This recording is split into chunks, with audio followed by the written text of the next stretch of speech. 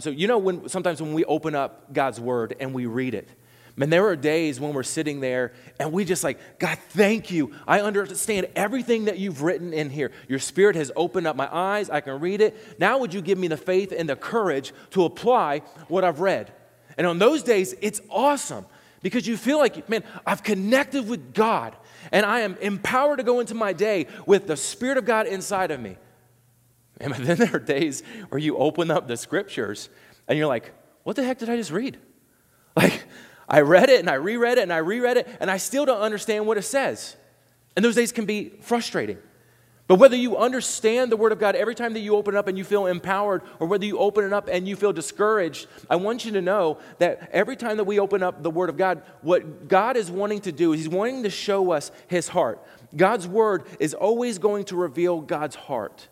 Even when we don't understand what's going on. We may not always understand it. There may be times where we argue with it and we disagree with it and we fight with it. There may be times where we feel challenged or encouraged by it. But whatever happens, God is always going to show us His heart when we open up His Word. That's His desire. That's His intention. That's what He wants for us as brothers and sisters and followers of Christ. And of those who maybe even be picking up the Scripture for the very first time, who have nothing yet to do with Jesus, He wants to show you His heart.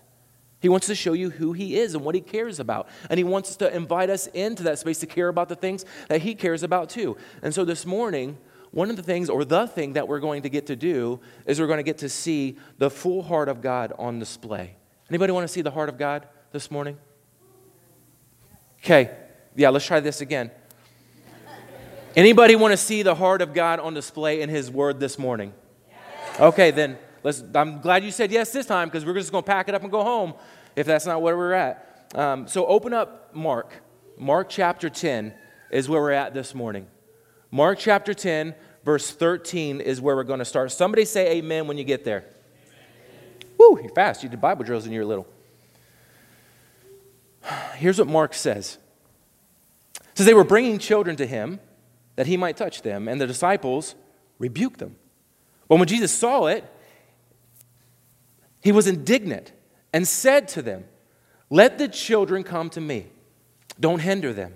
For to such belongs the children of God. Truly I say to you, whoever does not receive the kingdom of God like a child shall not enter it." And He took them in His arms and He blessed them, laying His hands on them. Let's pray. Father, thank You for Your word. Thank You that we get the opportunity to hear from You this morning. That's why we're here. Lord, I'm available to be used by You. Would You speak through me? The things that I've planned to say, if they're not from You, just get them out of the way because we want to hear from You this morning. When we open up the truth, Father, You speak. And so would You allow Your Spirit to move amongst us? Would You teach us in Your word? Would You help us to grow this morning? Would You give us roots that go deep? Would You give us fruit on the limbs of the tree of our faith if we're already rooted, God? Would You challenge us if we need to be challenged? Would You admonish us where we need to be admonished? Do what You want through Your Spirit, I pray in Jesus' name. Amen. When we read this passage, this is one of the passages that just seems very clear to us, right? It seems very self-evident. When I read it, I understand it, I get it. And so we don't need to spend hours trying to explain the passage. Right? There are some things that we just get right off the bat. And so what we need to do is we need to read it, and then we need to listen to it. And then in our case this morning, I think we're just in a place where we need to respond to it. Some of you might be in the place where you're just like, I just need to read it. I want to understand it for the first time. Some of you might be in a place where I've read it, and now I just need to listen to what's there. Lord, let that begin to soak into me. But for a lot of us, we're in that place like, I'm reading it, I'm just not doing anything with it. And so, Lord, would You allow me to respond to what's written in these pages or what's written in this section? So all I'm going to do this morning is I'm going to set the table, and I'm going to let God do the work in our hearts. Okay, you guys with me? So the scene that we just read here, there are families, there are moms and dads who are coming to Jesus, and they're bringing their children. But there's something that's getting in the way, right? The disciples get in the way, and they begin to block these moms and dads and these children from getting to Jesus. And anybody in their right mind, when you read this, you're going to say, why on earth would anybody want to keep children from getting close to Jesus? Why on earth? It just doesn't make sense to us at all. And it doesn't make sense to us because kids today, they're viewed entirely differently than they were in the first century. And the reason that it's different now than it was in the first century is because Christianity has become a major influence throughout the world, especially here in the Western culture. So in America now, because of the influence of Christianity, when we hear about children or we read about children and we see children around us, the view of us is that they're not a burden. We look at our children and we say, man, these kids are a blessing. They may be small. They may not be able to add a lot to conversation. They may not be able to add anything tangible to us. But when we see children, we say, man, these are a blessing from God. We love these kids. They're incredibly important to us. Would you agree? Okay, yeah, there we go. But that's not always been the case. That's not always been the case at all. In the Roman culture, there was a practice called exposure. You guys familiar with the term exposure in the context of kids? In the Roman culture, it was okay if you did not like your child or if you never wanted to have a child to start with, but yet you were, I would say, blessed with the child. You could take that child and you can go out into the desert and you can leave him or her. You could take them out into the forest and you could leave him or her. You could take them anywhere away from you that you just didn't want to hear the child anymore, be around the child, and you can leave them. And what would happen is the elements would begin to get to the child, the heat, the cold, animals. And that was okay in the time. And you and I, in this space, we would say, man, that's not okay. That's a brutal way of parenting. That would be no parenting at all, actually. And that type of reality for children, it wasn't outlawed until 400 years, or around 400 years, 375 years, actually, I think. It wasn't outlawed until 375 years after Jesus had died. And then the influence of Christianity began to expand throughout the Roman culture because there were some leadership changes because men and women of Christ became disciples of Jesus. And they began to go out and to make more disciples. And they began to go out and make more disciples. And as the influence of Christianity spread, they began to infiltrate into different areas of the Roman government. And when that happened, the culture began to shift. Because men and women who loved the Lord were applying the truths of Scripture, or they were applying the truths of their faith in the workplace, or they were applying the truths of faith within their cultural circles. And so things began to change. But even within the families that were Jewish, children were cherished, and they were seen as a gift from God, but they still ranked pretty low in the society because the child really had nothing to offer. Little Joey, right, that we love him, we care about him, but he's not leaving the house and going out with his briefcase to make money to come back and feed the family. Like, he's not doing that. Little Joey is not going and standing in the front door and becoming the first line of defense when somebody wants to come in and rob the house. Like, he's not doing that. Can you imagine little Joey, like, standing at the front door like a little rattle, like, don't come in and get my stuff. He's not doing anything tangible for the family, and so we love him. He's cute. He does cute baby stuff. He gurgles and he plays and he laughs, and we hold him and we love holding him. But although he's a cherished human being, he's more of a chore for us to take care of. We got to figure out what to do with him. So we love you. You're a gift to us, but you're still pretty insignificant in the family. And now you have, in this setting, you have moms and dads who they've heard about Jesus. Word about Jesus has begun to spread like wildfire throughout the villages, and people are wondering, is this the Messiah? They're whispering around in the communities. Is this the one that we've been waiting for? Is this the guy who's going to sit on the throne and overthrow the Roman government? And so they're lining up and they're gathering outside of where Jesus is hanging out, and they're just begging that Jesus might be able to put his hands on them and bless them if he is the one. And so they're hoping that he is. And so here in this setting, you have families that are looking to Jesus for a blessing, but in the same context, you've got disciples who are looking at these families and these children, and all they see is a burden for Jesus. Families are looking for a blessing. The disciples see a burden for Jesus. Now, we got to remember that right now, the people thought that the Messiah, he was going to come and he was going to be this conquering king who was going to sit on his throne, that he was going to be royal, he was going to be dignified, it was going to be a conquering king that everybody could see. He's going to come in riding on a tall stallion and a horse, and everybody was going to know, this is the one. And the reality is, kings don't have time to deal with messy people. Kings don't have time to deal with powerless people. They especially don't have time to mess with any kind of children and deal with that because they're off there doing kingly stuff, right? They're doing like war strategy and making sure that they can expand their territory and influence the rest of the world by the culture that they're creating. This is what kings do. Kings don't have time to mess with children. And the disciples here, they're not any different. They've been following Jesus around. They've been hanging out for him for a while, but they're still not getting it yet. He's in their minds, in any minute, he's just going to kind of be like, poof, and ta-da, here I am, king of the world. I'm here to change everything. I think he's going to overthrow the Roman government in any moment. They had no idea that his kingdom was way different than this. Oh, his kingdom was going to be, ta-da, here I am, I'm here to change the world. But it wasn't yet. It wasn't now. And the kingdom he's building is a spiritual kingdom that one day is going to have rule and reign over the earth. But they were expecting that right now. But right now, his kingdom involves the weak, the powerless, the children, all of us who bring nothing to the table.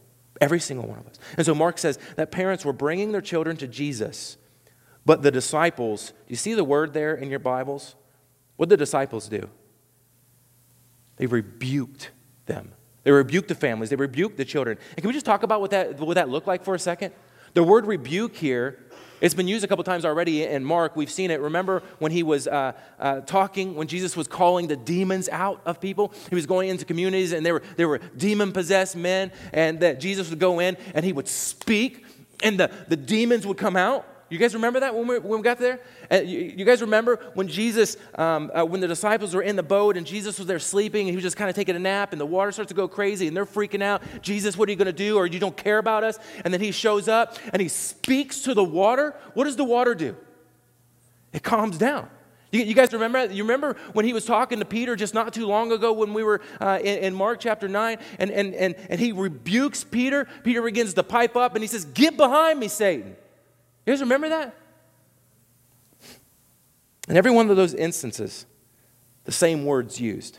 Jesus rebuked the demon, he rebuked the sea, and he rebuked Peter.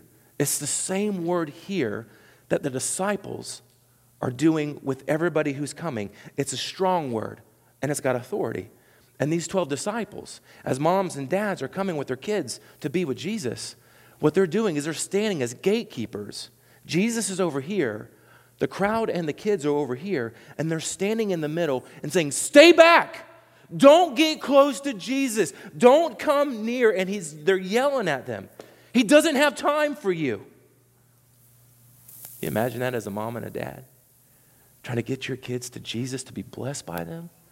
And some of y'all, when you go to Disney, you're ready to cut people when you're waiting in line to see Mickey Mouse, right? Like, don't get in the way of me seeing Mickey, right? Don't get in the way, like you're ready to take people out. Imagine trying to get your kids to Jesus, and you can't get to them because somebody's saying you can't get close to them. What a scenario. When we read this, we've got to think about bodyguards. This is what bodyguards do, right? They stand between people who don't have access. People who don't have access, who want to gain access to somebody who requires access to get close to. That's what bodyguards do. They stand in the way between that gap. I remember when I was living in Ohio a long time ago, and I went to the Arnold Schwarzenegger Classic. Anybody familiar with the Arnold Classic? I bet right there, I bet you guys are, a couple people. Yeah, there's Arnold. Look at that guy. Sheesh. There's probably some steroids in there somewhere, I'd guess. But the Arnold Classic was this showcase of all these bodybuilders who were showing up in Columbus, Ohio to show off what they have, right? To show off their bodies. I was not there as a participant, okay? Probably doesn't need to be said. I get it, right? But I was there to hang out with some of my friends who cared about that stuff. And now Arnold, he was there. He was there. And the people who were participating in the competition, the bodybuilders, they had access to Arnold. Anybody who was there to compete, they could talk to him. He was back in the green room, all that kind of stuff. They were hanging out together. Now, not everybody had access to Arnold. Okay, I remember walking through this arena. You're going from booth to booth, seeing all the creatine and all the other stuff that jacks you up and just makes you big, and all the people who were selling that stuff.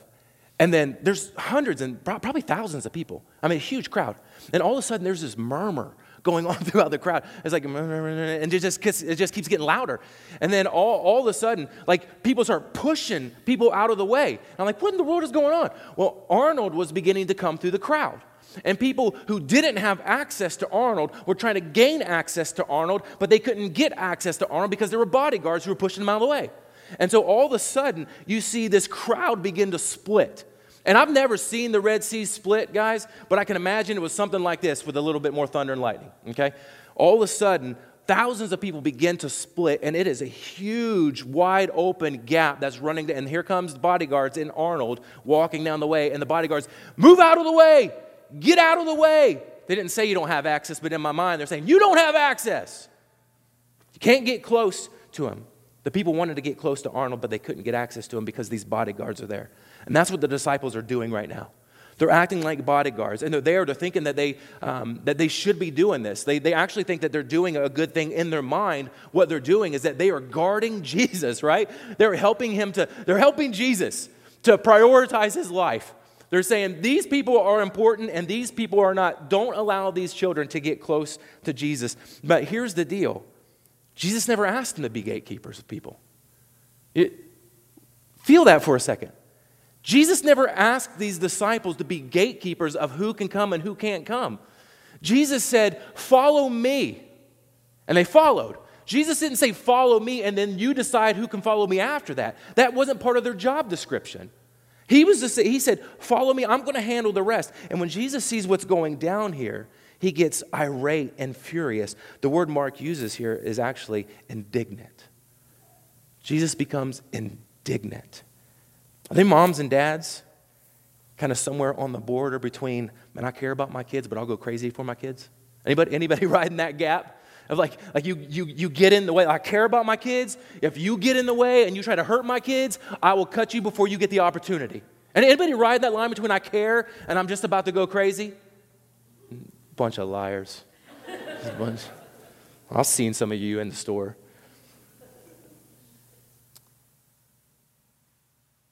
Jesus sees what's going down here. And he instantly goes into, I'll take you down if I need to mode. Because what he sees is that there are people that are hurting his children. Even the people who have been close to him, they're hurting his children. Kids are being hurt. They're being kept away from Jesus. And Mark says he becomes indignant. I want you to follow me on this because words matter. Words make a difference. And this isn't tedious stuff. Like these are things that make a difference. The word indignant here, it means angry. It means displeased. It means upset. And even more so in the context here, it means becoming irate and then letting people know that you're irate here. It's just on the edge of being controlled and being crazy, okay? Now we know Jesus isn't crazy. This is a metaphor. But this is just on the edge of like, I'm about to lose my mind because of what I'm seeing here, okay? And so if Jesus is mad in the context here, we should, as a congregation and as a reader of the scriptures, we should wonder, what is Jesus mad about, right? So let me just kind of ask that together. Would you say that with me on a count of three? What's Jesus mad about? 1, 2, 3. What's Jesus mad about? Okay, 5 of you want to know. Here's the deal. This is what Jesus is mad about. Okay, remember, let's think about Scripture. Peter denied Jesus. Y'all remember that? Scripture never says that Jesus became indignant at Peter. Actually, we see that Jesus forgave Peter. Judas betrayed Jesus. And Scripture never tells us that Jesus became irate or indignant with Judas. Actually, Judas got to eat at the table before they went to the garden. Scripture never says when Jesus was hanging on the cross that he became irate and indignant with the people who were yelling, crucify him. It actually shows us a little bit later after that scene. He says, Father, forgive them, for they know not what they do. These are instances where if anybody was going to be indignant and irate, isn't this a place that you would expect to see it? But it's not. That's not where we see it.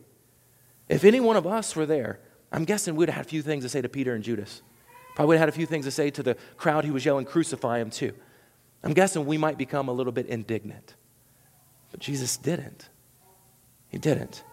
The only time that the Bible tells us that Jesus became indignant is right here, in this context, when the disciples were keeping children away from him.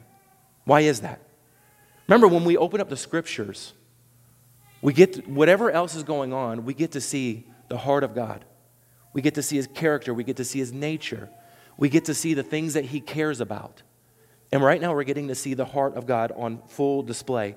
And right here, we get to see his heart for children. And let me tell you this, Jesus doesn't just have a soft spot for children. Children have all of his heart. He has a whole heart for children. He says, don't you dare get in the way of these children come to me. Don't you even think about stopping them. If you want to see the part of me that makes your heart quiver inside your chest, get in the way of me coming to children, or children coming to me, because you're going to see the righteous anger side of me that is just absolutely terrifying. So if you want to see that come out, stand between me and my children. Earlier, he says in Mark chapter 9, and we see the severity of how deeply Jesus cares about kids. He says, if anyone was to harm any one of these children, if you were to cause them to sin, if you were to do something in their life, it would be better for you if you had a millstone hung around your neck and tossed into the sea.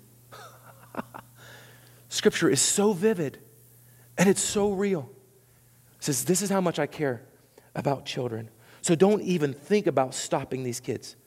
Can you imagine the disciples here? Jesus is confronting them. There's so many of these moments where the disciples are just kind of like, they do their thing, and Jesus just comes to them and says, no, that's not how it's going to be done. And they're like, okay, we thought kind of maybe. And then this is another one of those spectacular moments where Jesus is speaking to them, and I can just imagine they're looking down at the ground. Like they don't want to see Jesus. Like he's speaking to them and he's correcting them. Anybody ever been in a position like that? You know you're being corrected by the Lord and he's doing it through somebody else, and you're just like, I don't even want to look at you right now. I know what you're saying is right, but I don't want to look at you. That's what the disciples are at right now. Because they thought they were helping. They thought that they were helping, but they didn't understand how much Jesus cared about children. They had forgotten. They probably knew, but they had forgotten.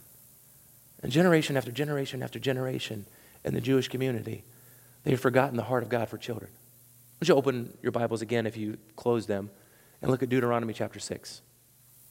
Deuteronomy chapter 6. We'll be there real quick. We won't be there long.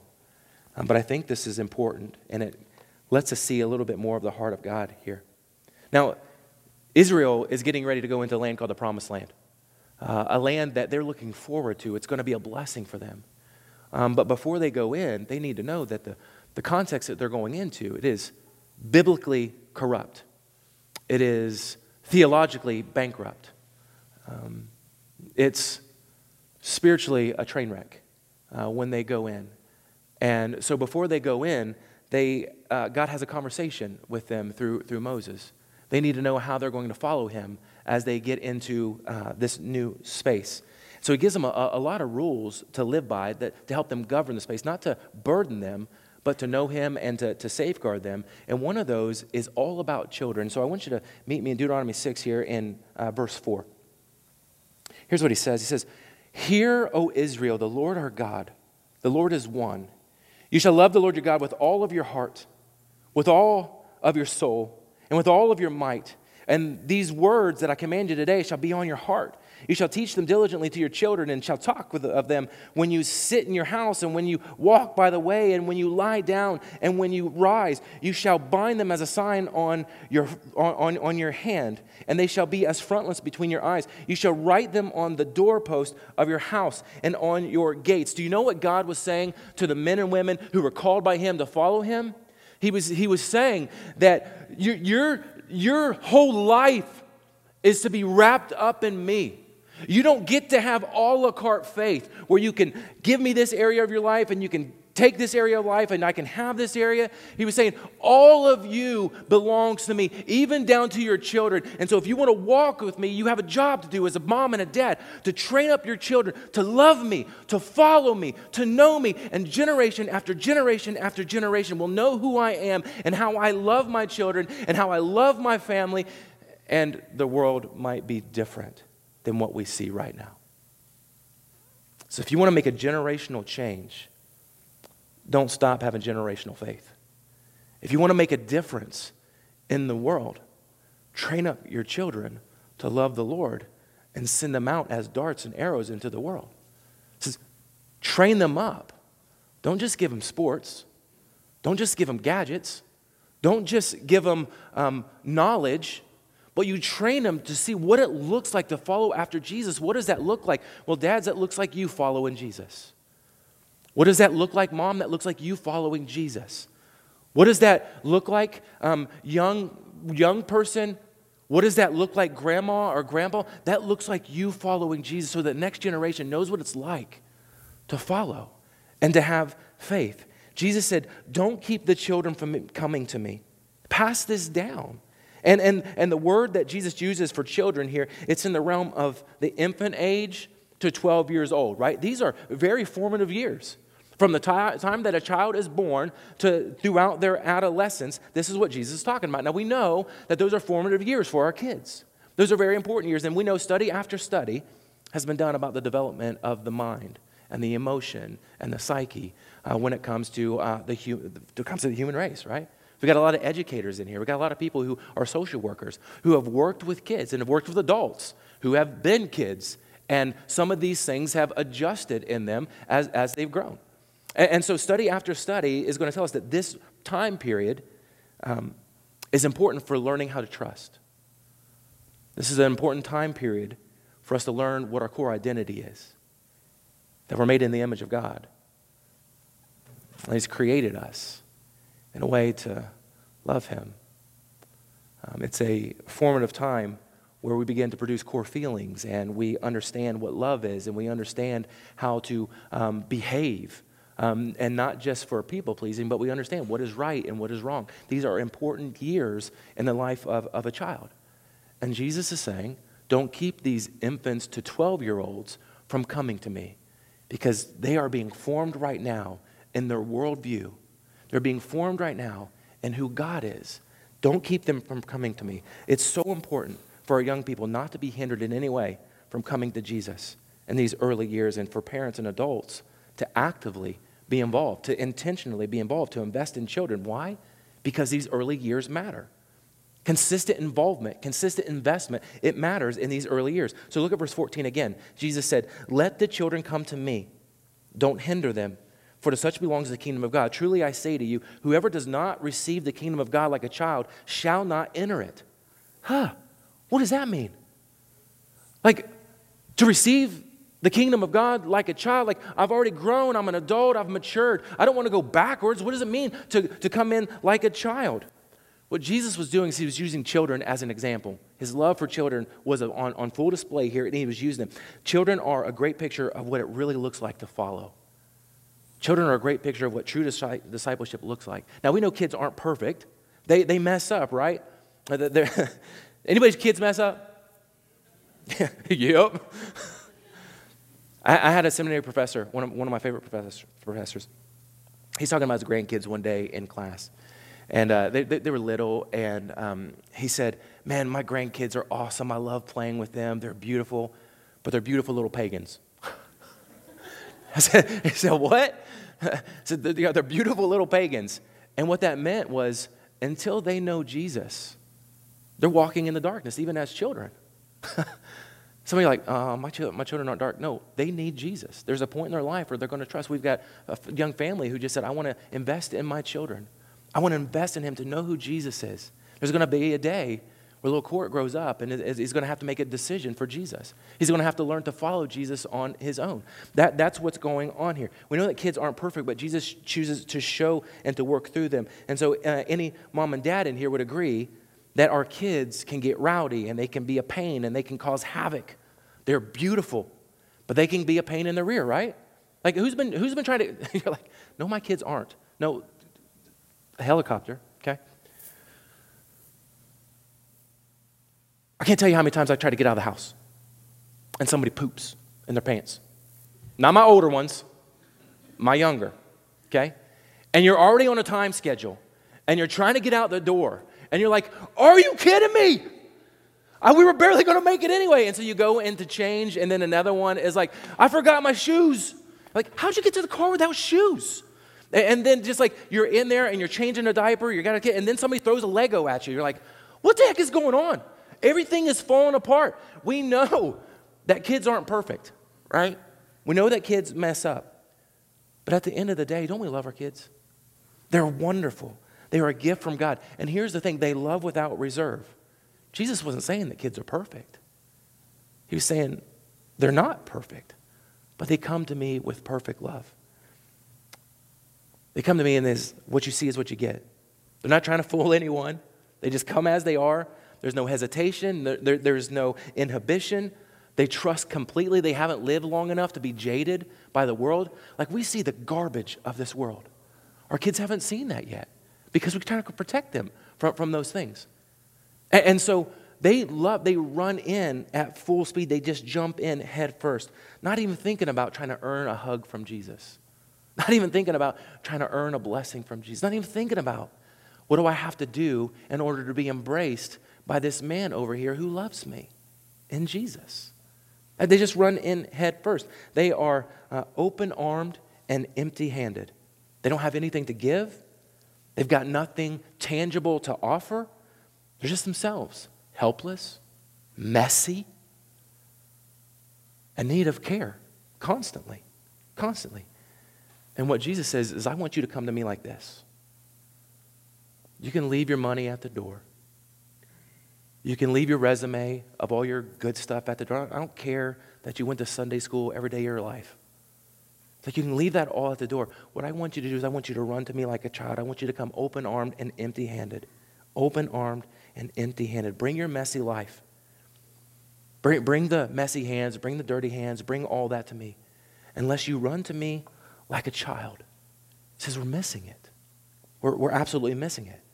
And so moms and dads and men and women, like the stats for our generation, it's not going well, right? It's not going well at all. Depression is on the rise. Adolescent suicide, consequently, is on the rise.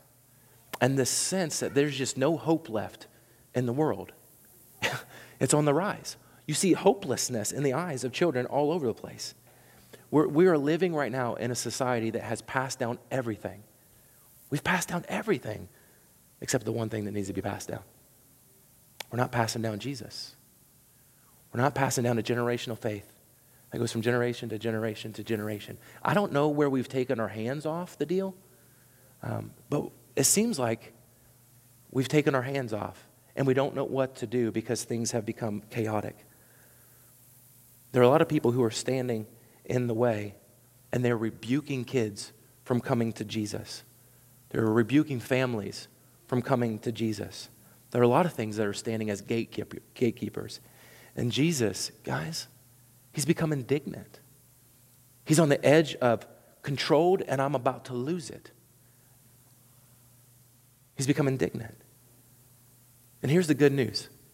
The stuff that is causing depression, the stuff that is leading us away and making people feel helpless is not irreversible, right? Like we don't like throw in their hat and say, well, we're hands off and this thing is, it's not irreversible.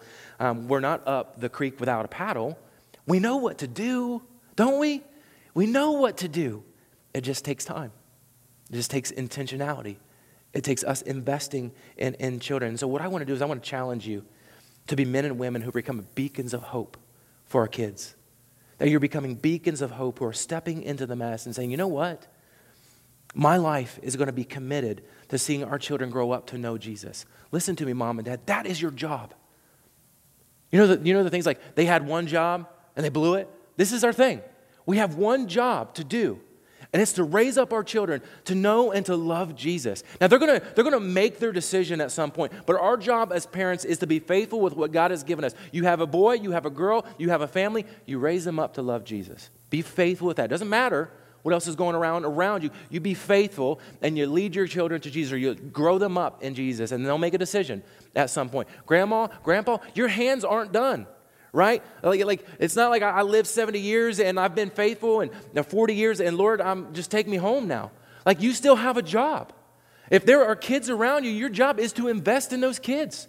Another generation. Like God didn't bring you into the house and clean you up and love you and give his spirit inside of you to say 40 years and I'm done. He's given you deep roots so that fruit can grow from those roots. And so don't stop investing in children just because yours are out the door. Find a way to invest in children because they need you. It matters. It matters. This is the heart of Jesus. This is his heart for children. It's on full display. Guys, I've realized over the last couple of months is that time is limited, man. Time is limited. I've got a few kids in the house. We've got another one coming. which is crazy to me. She's going to be here in March. And we've been doing a lot of thinking. And I've realized that I've got a handful of years left with my oldest. I've got 5 years left with my oldest child. When we had her, I thought I had eternity with her. Right now, I'm realizing in 5 years, she's going to be out the door. With whatever God has put on her heart to pursue, she's going to be gone. And then I got a few more that I got to get ready to launch out the door. But the time that I have left, I want to make the most out of it. You guys still have time with your kids. You have time with your grandkids. You've got people around you. You have time. I love when Maris and I, we'll sit down and we'll hang out with young families who are dedicating their children or getting ready to dedicate their children. And she always uses this quote, and I love this quote by Reggie Joyner. Here's what he says. He says, when you see how much time you have left, you tend to do more with the time that you have now. We have time left, but it's not long, okay? So I want to invite you to do a lot with the time that you have left. Don't give up. Personally, God, man, we got to pour into our kids. We got to pour into our grandkids. We got to pour into the lives of the people around us. And here in Ashland, in your families, pour it out, man. Love on children. They need you to love on them. They need to hear about the hope that they have in Jesus. Don't give up on them. Corporately, man, as a church, we want to change this community for Jesus. We want to invest in the lives of kids. We need people in student life. We need people in kids' life, people who want to say, man, I want to walk along these kids when it gets hard and they're acting like they don't like me and they're acting like they're too cool to be around. When it gets hard, I'm not going to let go of their hand. I'm going to walk them through this stuff. I'm going to walk them through the challenging things. I'm not going to give up on you. They need men and women like you who are going to say, I'm full in. I'm full sin, man. Let's do this. So let me encourage you. One of the things that they said at the conference that we were at, this was the theme, and I just loved it. They said, hope has a name, and his name is Jesus. Amen? Hope has a name. We're not living in a society of hopelessness. We have men and women who are acting like things are hopeless. We have kids who are living and struggling, trying to figure out, do I still have hope? Is there any future for me? And there is hope in his name in Jesus. And it's our job, guys. Nobody else is doing this. This is for us to raise up men and women who are our kids who are going to love Jesus. So let me challenge you. It's not something that we have to do. This is something that we get to do as growing and maturing brothers and sisters in Christ. And so if you're not pouring into a kid, why not? Why not? Would you pray with me? Oh, Father. It's just interesting sometimes the things that you put in my mind to say. I love your word. I love Jesus. I love your church. I love kids. It gets so hard sometimes. But Father, would you give us the courage and the audacity to read your word, to listen to it, and to respond to it. To respond by letting this world know that there is hope in the name of Jesus. And that we'd invite kids into that. And we wouldn't run away because it's messy and it takes time. But that we would fully invest and watch a generation come to know Jesus and have hope again. I pray in Jesus' name. Amen. Love you guys.